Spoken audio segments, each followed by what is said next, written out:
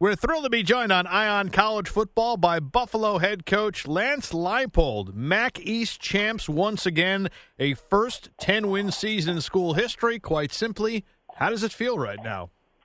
Well, first of all, great to be with you. Thanks for the opportunity. Really proud of our team, our staff. You know, just the way they bounced back from last week, and to get to 10 wins means a lot, especially being a 2-10 team just 2 years ago. Absolutely, and the success that you had after that 2-10 finish, you went 6-6, and now this. What's been the biggest factor behind the big leap forward?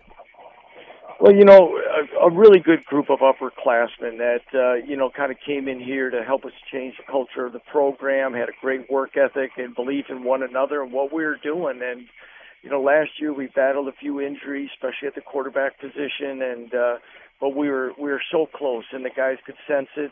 We battled back to win our last three. Thought we hit bowl eligibility and then got left out, and that really motivated this group into the winter conditioning program following.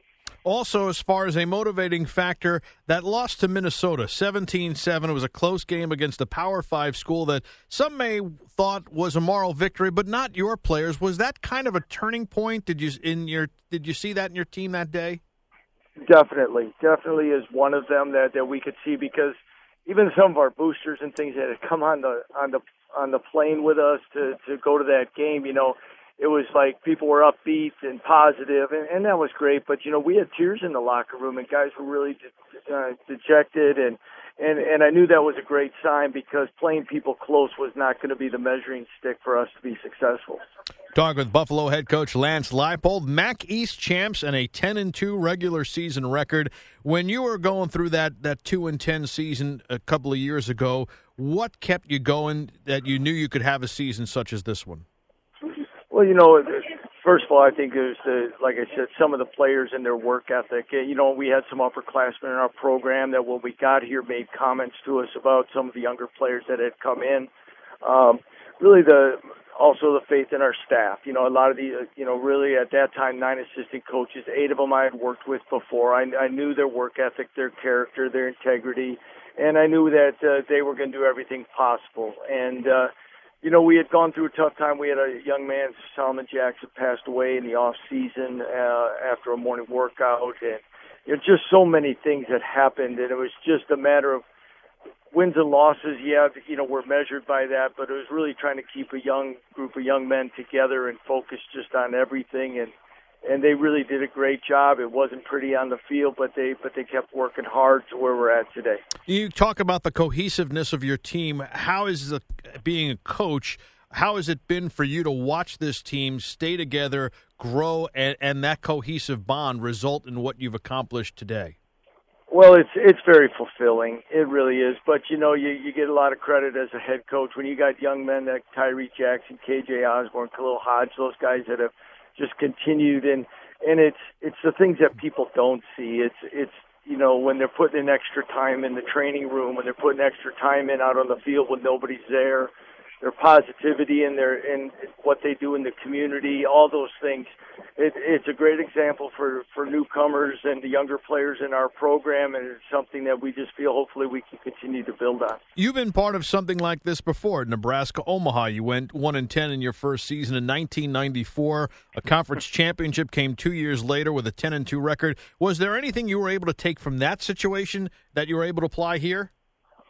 Yeah, I think so. I worked for a coach there at the time, Pat Burns. I worked for him for a total of 10 years in 2 different stops, and there's really some things about, making sure you didn't lose sight of the little things, the things that were going to get you there. And I think we did a good job with that, of not letting little things slide, accountability, being on time, finishing drills, the little things that it's going to do. And even before I was at Omaha, I had a chance right after Barry Alvarez's first year at Wisconsin to be part of the next 3 seasons when that thing, got put together and on the path it's been on ever since. And to walk in on the early days and listen to, the same things, the stressing of the fundamentals and being physical, I think are 2 experiences I feel very fortunate to have. And then, of course, there's adding the players, which you talked about earlier, and there are so many good ones, as you listed just a couple of them. How did you set out to find the players to put this thing together, and several of whom will go on to the NFL draft?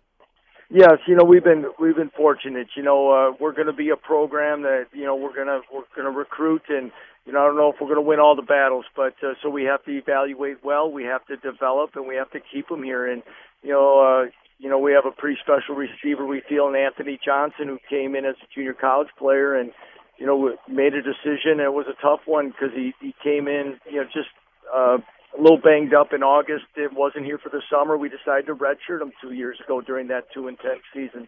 Could he have helped us get to, 4-8 or something? Maybe, but we're awful glad we redshirted somebody like him. We mentioned Khalil Hodge, and, we think we got a pretty special defensive end in Chuck Harris as well, let alone junior quarterback Tyree Jackson. Absolutely, and you look at Jackson. I mean, so many of these guys stand out, but especially Tyree at 6'7". For those that might not have seen him, and I've watched him now for a couple of weeks, and I got to say he is a physical specimen. What is the one thing that stands out to you the most about him, whether it's physical or the intangibles? Well, I think as he's continued to grow as a quarterback this year, it's the leadership component now that he's had. He's grown. He had the opportunity to go to the Manning Academy this summer. I think it really helped him in his overall game. A year ago, coming back from injury, he developed himself into more of a pocket passer, wasn't as quick to leave the pocket as many young quarterbacks will do. But he'll rely on his speed and things when he has to, but it's really his arm and his leadership and what he's learned in reading coverage is the thing that's really made him to be the complete quarterback he's become. And as you mentioned, this is a program that you intend to churn out a lot of players in the future and great ones.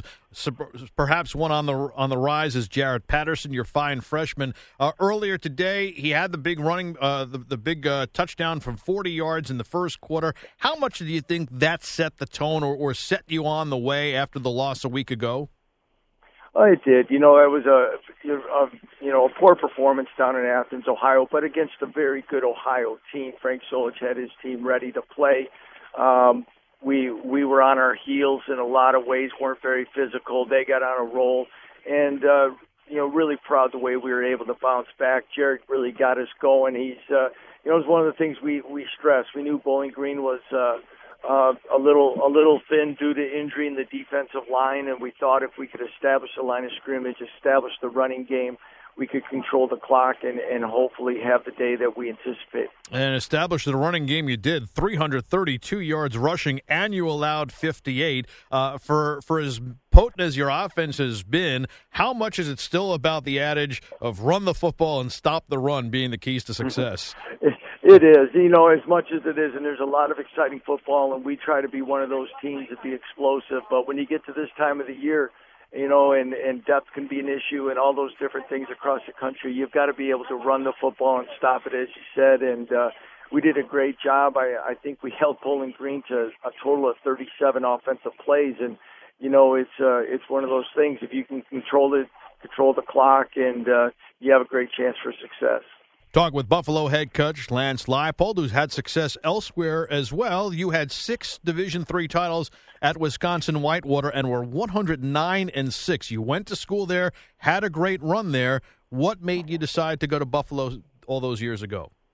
Well, it was, it really was kind of taken back and shocked even that the opportunity was presenting itself for an opportunity to interview for the job. And Danny White had kind of reached out and had a chance to talk and about the potential of this school. And I think, you had mentioned earlier in our interview that the experience at Nebraska Omaha and great memories at Whitewater as a coach early in my coaching career, and of course as the head coach. But there was also that point, part of me wanted to take on a challenge of building a program and building it for the long-term consistency and to make it, it's not very often that a coach gets a chance to make that big a jump. And, as a family, we just thought it was a great opportunity and one that we wanted to explore. Through the process, were you frustrated perhaps by stereotypes or perceptions of where you had come from or who you were? I don't know about frustrated. I understand it. There's a lot of things,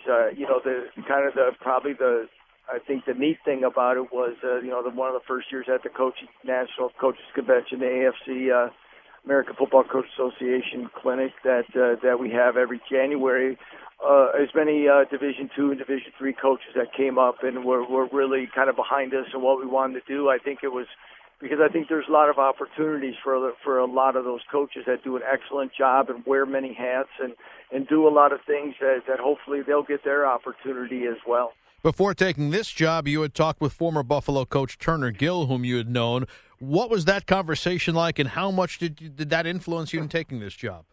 Well, it was the ironic that it was Buffalo, but it was one of those times when I was at the University of Nebraska in an off-field position, I had a chance to work with Turner and just had great respect for Turner Gill, the person and everything, and kind of saw him and I just wanted to, because I was kind of at a point where, as a Division III coach, anything less than 15-0 seasons were almost looked like failures. So it was like one of those, well, how many more years can you keep doing that? And so I just asked him what made him do what he did. And, he went to Green Bay for a year with the Green Bay Packers, but what made him, he kind of shared some of the stories about Buffalo, and it just happened to turn out. But one of the things he talked about was how much he enjoyed living there, how great the people were, and that there was a potential there for success.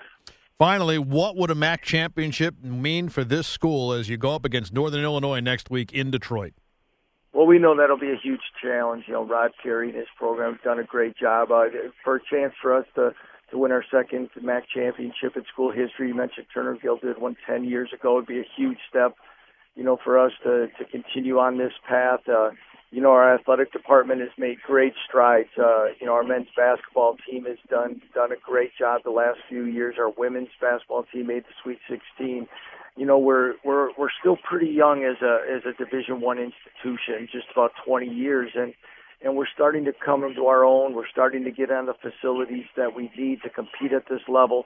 And hopefully it'll be another thing that we can put in our cap that is making the strides for people to understand that the University of Buffalo is not just a great education, but a fine athletic department. Well, the first 10-win season in school history, something that nobody could take away from you. Congratulations. It has been a great season. We wish you the best of luck in the MAC championship next week, and thanks so much for a couple minutes. Greatly appreciated. Have a happy and healthy holiday season. Well, thank you. You as well. Greatly appreciate the opportunity to talk about our program.